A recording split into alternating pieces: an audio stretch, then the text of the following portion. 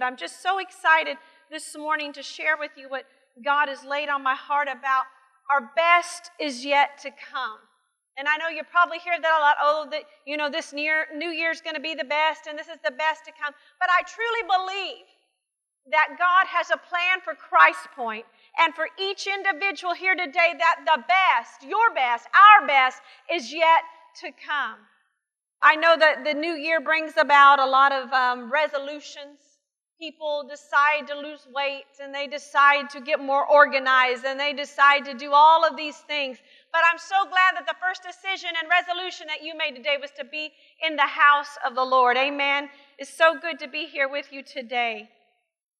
If you'll get your Bibles, we're going to be in the book of Isaiah.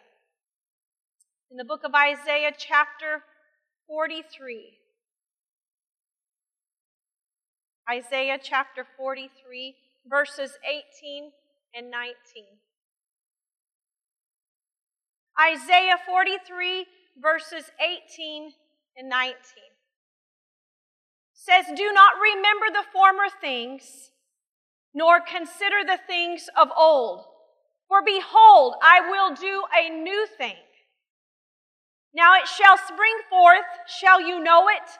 I will even make a road in the wilderness and rivers in the desert."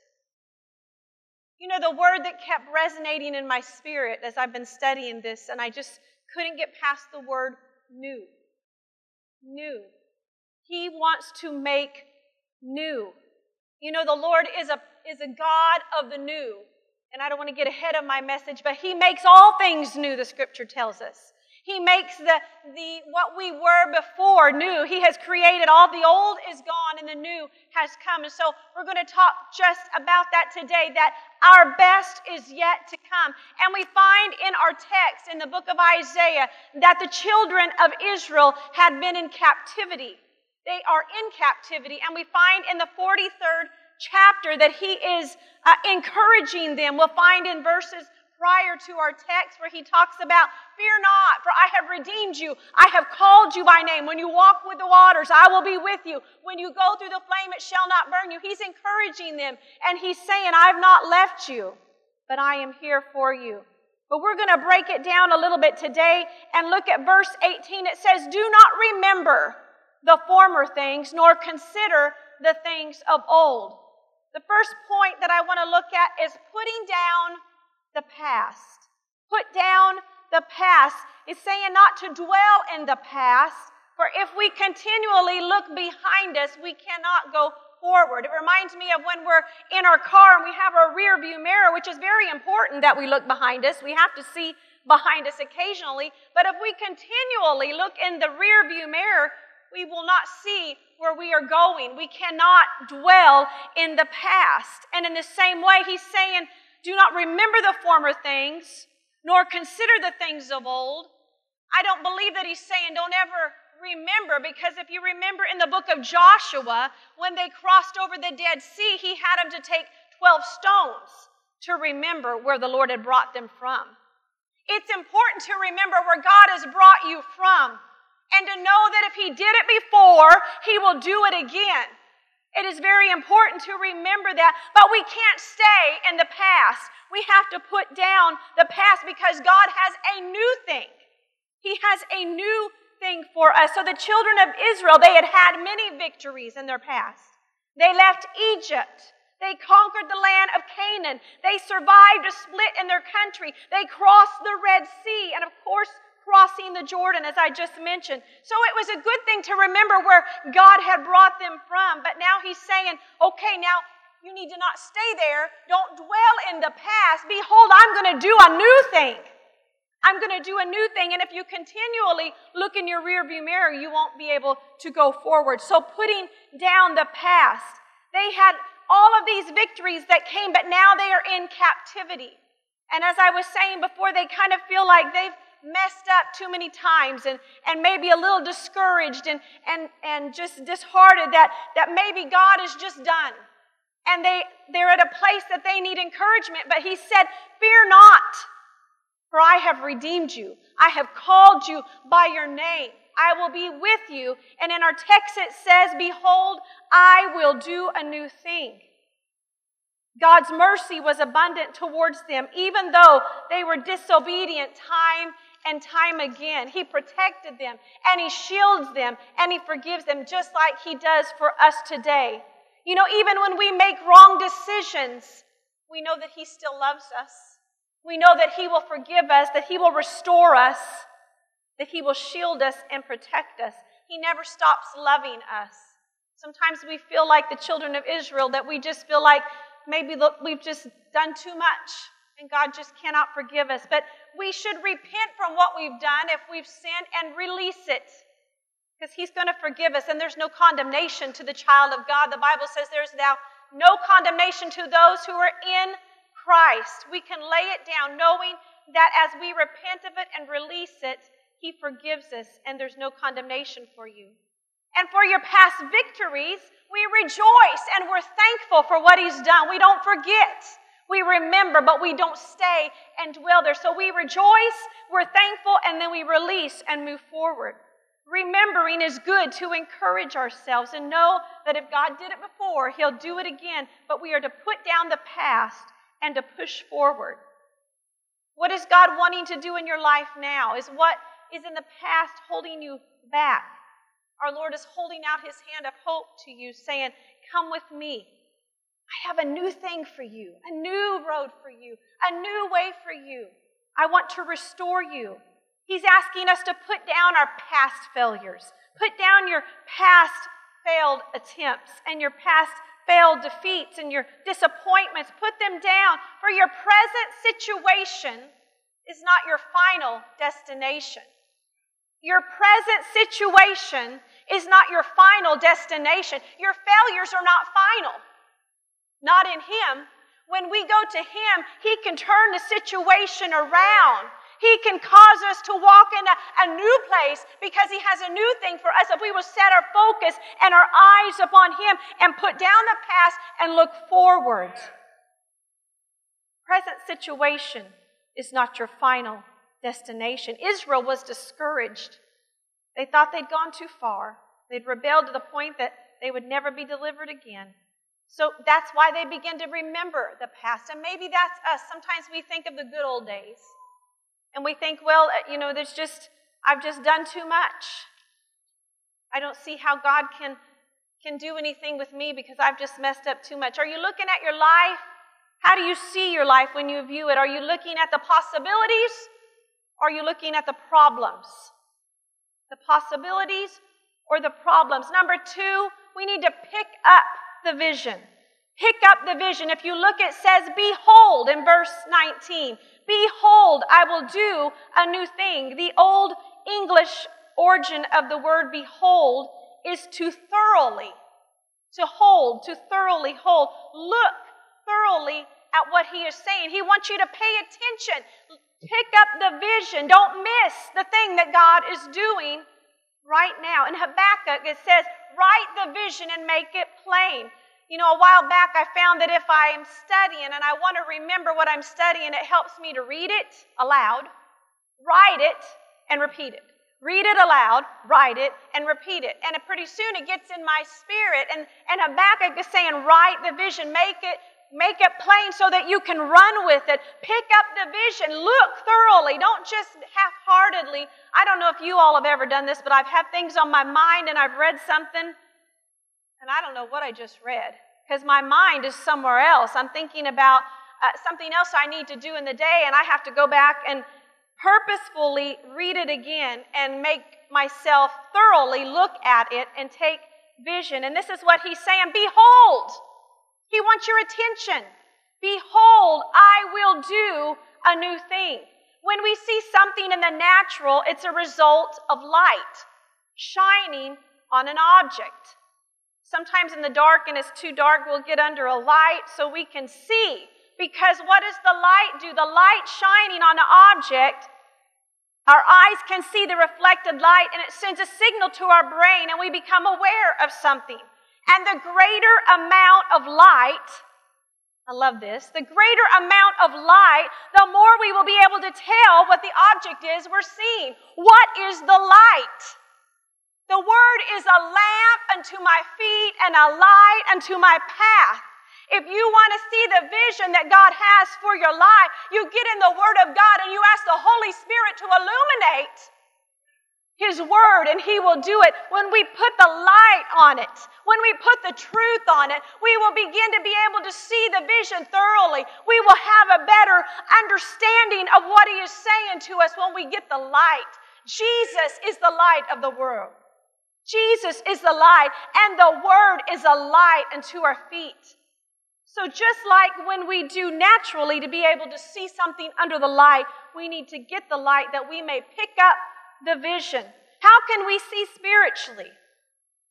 We can anoint our eyes with eye salve, Revelation tells us, cultivating His presence through worship and prayer and obedience, positioning ourselves to see. And stop looking at the wrong things. Start looking at the right things. You know, it all starts sometimes in our thoughts. What are we setting our minds up on? Are we setting our minds upon the light and upon the Word, or are we setting our minds upon the problems and the struggles and the distractions of this world?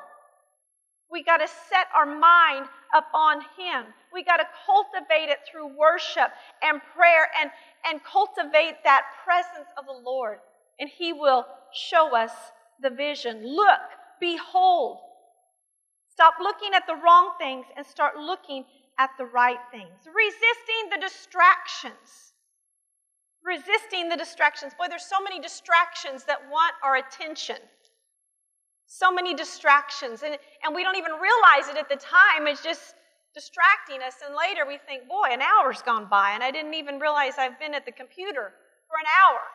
Or I've been sitting here watching, TV for 3 hours. And there's, to be able to relax occasionally and get our mind, just relax is fine. But when we continually are distracted and we aren't setting our mind upon Him, then we aren't really hearing His voice. We aren't really seeing the new thing that He has for our life because we're distracted all the time. So we've got to resist those distractions. We've got to continually look to Jesus, the author and the finisher of our faith, who for the joy that was set before Him went to the cross for us because of what he had His focus forward. Catching the vision, paying close attention. Number 3, paying close attention. He said, behold, I will do a new thing. Now it shall spring forth. It shall bud, it shall spring forth. Shall you know it? Shall you know it? Pay close attention. Be attentive, fully your attention to the voice and the leading of the Holy Spirit. I don't know if you've ever, when you have little children, sometimes they're constantly tagging, pulling on you, wanting your attention, and I'm listening. Yeah, but you're not really listening. You're not looking because it's, you're just not paying attention. But that little child sometimes wants you to stop. Look down, get in his little eyes, and listen to what they're saying. And the Lord wants our attention like that. He wants us to put aside the distractions, put aside the things that are trying to cause us to be distracted, and put our attention upon Him. He said, shall you even know it? Behold, I do a new thing, but shall you know it? Pay close attention, be attentive, ditch the distractions, and draw near to Him. The Bible says when you seek Him with all of your heart, when you seek Him with all of your might, when you make Him priority, attentively listening, sitting at His feet. How can we practically sit at the Master's feet? Is when we get in His Word, when we get on our knees, when we cry out to Him and say, Lord, I desire more of You. In the year 2017, I hunger for You. I thirst for You. And He said, if we hunger and we thirst, we shall be filled. If we would just sit at His feet, pay close attention, and listen to what He is trying to speak to us. Turning your eyes back to Jesus. The old song that we sang years ago, look at His wonderful face, and the things of earth will grow strangely dim in the light of His glory and grace. In Luke, we find the parable of the sower, and there's seeds being fallen on, good ground and stony ground and thorny ground. And we find the seed that falls among the thorns is choked because of the cares of this life and the pleasures and the riches of this life. Don't miss the new thing that God is wanting to do in your life by allowing all of these things to choke out the seed of His word, the seed of His voice. To be able to hear Him, we've got to pay close attention. Number 4, we need to pursue the paved road. Pursue the paved road.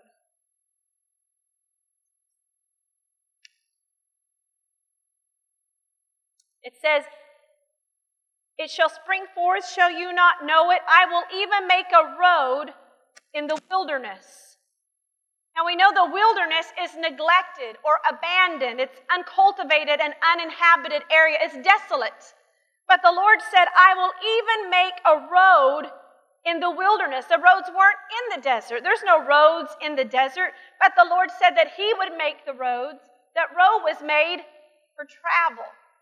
So that's telling me that He's taking us somewhere. He's going to make a road in the wilderness. The children of Israel had already come through the wilderness, but now they're in another wilderness. They're in captivity. They're fearful, and they're seeing no end in sight. But the Lord said, "I've redeemed you. Follow me. I have a new road for you." God is able to transform the desert areas of your life into fields of blessing and abundance. And He can take up a dried up, used up life and transform it into a life of purpose. A life of purpose. I always want my life to be a life of purpose, not just something that, doesn't have any purpose, but God has a purpose for each and every one of you. He has a purpose for this church.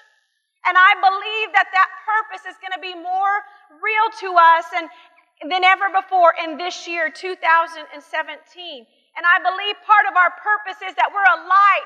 We are a light in the city of Galena to touch and to reach out to those that are broken, to those that are lost, to those that are hurting, that we can be that beacon of that light, that we can say, "Let us come and show you the new thing that God is doing, the new thing that He is doing here, not only in our church body, but in each and every one of our people, that He's moving in a mighty way. He's drawing the lost to Him. He's healing the sick." It was an impossibility to have a road paved in the wilderness, to have the water in the desert. There were rivers in the desert. Number 5 is preparing for the rain. It was an impossibility for the water to come to the desert. But in your impossibilities, that's when God shows up, because He gets all of the glory. When you think that it's just not possible, that you are just dry and you're never going to come out of this situation and that you're overwhelmed, that's when the Lord will step in. And He said, "Prepare for the rain. I'm sending the rain of my Spirit. I'm doing a new thing. I'm going to refresh you. I'm going to bring you out. I'm going to set your feet upon a solid rock, which is me, Christ Jesus." He will send showers in your dry place. He will send rivers that will flow, new springs of fresh water, refreshment for the journey. Sometimes we just need refreshment. And I know in the year coming that the Lord has a lot for us to do, and we're going to need that time of refreshing. We're going to need that water that refreshes us and strengthens us and gives us joy for our journey. And I believe He's doing that for us. Rivers in the desert. But in order for something great to be done for the glory of God, a great contrast has to be made. We have to be at the end of our own resources. At our own resources. When we are weak, He is strong. When we can't do it, He can do it for us, because He will receive the glory. His water will refresh us, will make us to never thirst again. If you remember the story of the woman at the well, and she was coming to draw natural water, Jesus said, "When you drink of this water, you're going to thirst again. But when you drink of the heavenly water, you will never thirst again." He gives the everlasting water. He gives the water that you will never thirst again, satisfies like none other. And I want to encourage you that this year, seek that water, seek Him, seek His presence, fall at His feet, and He will satisfy. He will bring you joy. He will bring you refreshment. He will bring you to a new thing. What impossibility is plaguing you this morning? Bring it to Him. He can do the impossible. He came that we may not only have eternal life, but abundant life. So let's read our text again. Do not remember the former things, nor consider the things of old. For behold, I will do a new thing. Now it shall spring forth. Shall you not know it? For I will even make a road in the wilderness and rivers in the desert. In conclusion today, I want to say that He's doing a new thing at Christ Point. He's doing a new thing in our church. We need to be ready for the new things that He's bringing to us. We need to be ready for the people that come in our doors that don't know Christ. We need to be able to be ready to reach out to them and to love them and to share with them the gospel, because He's doing a new thing at our church. He's going to place people and things in order in the way that He has to do what He plans for our church this year. And for you, He's got a new plan, a new road. He's got rivers in your dry place if we will just reach out to Him. It's a new season. Remember the song of Israel. It's a new season. It's a new day. There's refreshing coming our way. It's a new season. I'm believing for new excitement and new joy and new encouragement, new rivers and roads and mercies and strength. He's going to put a new song in our heart. He gives us a new nature that we can walk after the Spirit and not after the things of this world. A new anointing, a fresh anointing, a new talk and a new walk, a new heart and a new spirit. He makes all things new. I'm asking you this morning, if you've not already, and I know that it's already been brought forth, but surrender your life to Him. How much better would it be than on the first day of the year to say, I'm going to make a new start. I'm going to surrender my life totally and completely unto You, without reservation, not just for the moment, not just because it's a resolution, but because I truly want to serve You, Lord. I lay everything down. I surrender everything to You, my life and my will and my all to You.